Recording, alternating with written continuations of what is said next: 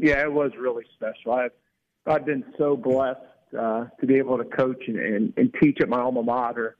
We just had just outstanding young men that are really good basketball players. I just told them, this run of players we've had in about the last 10 years has been some of the best players and just best young men that have come through Green. And I just so fortunate to be able to coach them and get that win last couple weeks ago.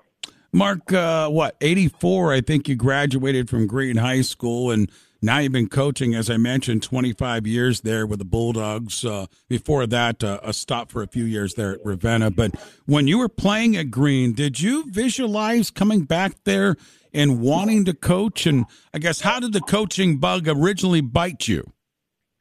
Actually, I did, Ray. When I was in high school, I knew I wanted to coach, and I wanted to teach, and so I think I'm very lucky in that instance that I knew right away what I wanted to do. And, I was always kind of that student of the game. I wasn't always the best player, but I always tell our guys, I said I was that guy that could do a little bit of everything. I wasn't great at one thing, but I think that's really helped me in my coaching.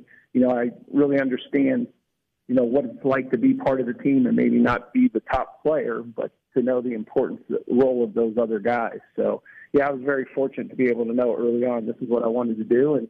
And Don Force was the superintendent at the time, and I was lucky that he hired me to come back home here and spend the last 26 years here at Green.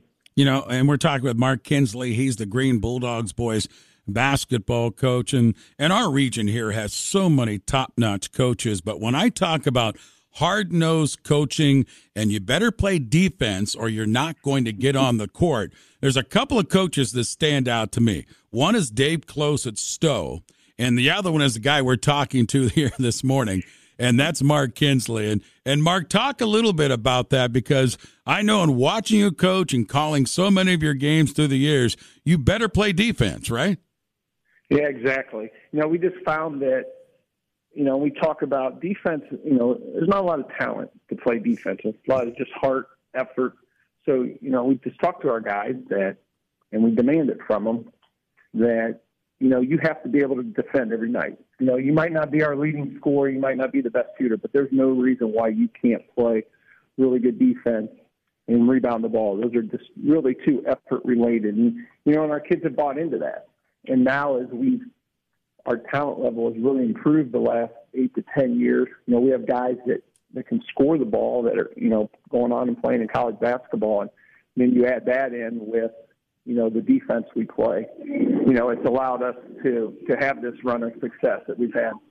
Mark Kinsley with us, Green Bulldog boys basketball coach. And Mark, the one thing that I always admire about you on the bench is you adapt, and that's what good coaches do, because I've seen you, as you were just talking about, maybe some teams that struggled offensively, but you can always take defense on the road. And then I've seen you with a three-pointer, and you get it up and down and able to hit the shots, and you always play to the talent on the roster. Not that you're not always stressing defense, like I mentioned, but you'll utilize what you have that particular year. I think that's, probably being in a public school. We don't get transfers in. We play with Green kids. And each year, that talent level is going to be different, and the strengths and weaknesses are going to be different. Even when you have guys that have played, the year before, and you have a lot of them coming back, it's still a different team. And you need to adjust and adapt. And, we've had to do that this year on the fly a couple of different times. We lost our starting two-guard, Lucas Batong, early in January to a broken wrist, and he's out for a season.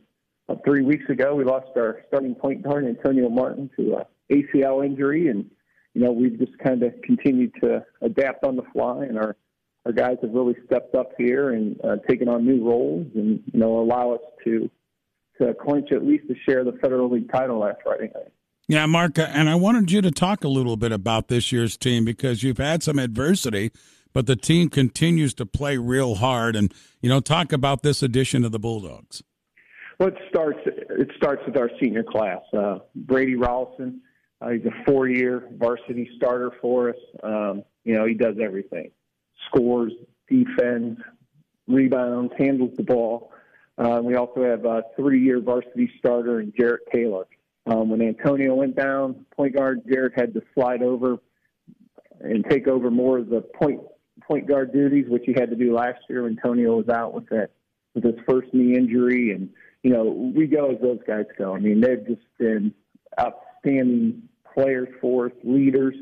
We also seniors Luke Jansen, Samino Manson start, and we have coming off the bench a senior Tommy Zajac and a couple of juniors, and Anthony, AJ Fortunato, and sophomore and Sam Dubrovich. So currently that's our rotation, and we're hoping, we cross our fingers each day, that we can stay healthy, and these will be our guys going forward. Mark, you've been there, done that, and the coaching and the playoffs aren't too far down the road. One of my favorite times of the year to go to the gyms and watch teams play and such. But what do you think about this year? First year with the computer rankings like we've seen in football for many years in the state of Ohio. What do you think about the computer rankings setting things up in all the divisions this year? Yeah, I think it's a good thing. I guess the only issue I have is in those rankings, for basketball, they didn't take into account the size of school you played. So if you beat a Division I school or Division IV school, it was the same. You get the same points. So I think that's something as they go forward, they'll probably tinker with it and stuff. But I think for the most part, the rankings came out pretty close to what they would have been. You can make a case for a couple of schools probably should have been maybe a little bit higher than what they were. But, the coaches have been asking for this for years to allow us to pick what district we go to. So, we had 72 schools in 6 districts, and, we went through that process on Sunday. So kind of see how this is going to play out. Where will you be playing this year, Mark? We're at Euclid. So we were the number 1 seed at Euclid. So our first game will be at home March 2nd versus the winner of Aurora and Kent. And if we're fortunate enough to get by that one, it looks like we'll have Mentor up at Euclid in the district semis.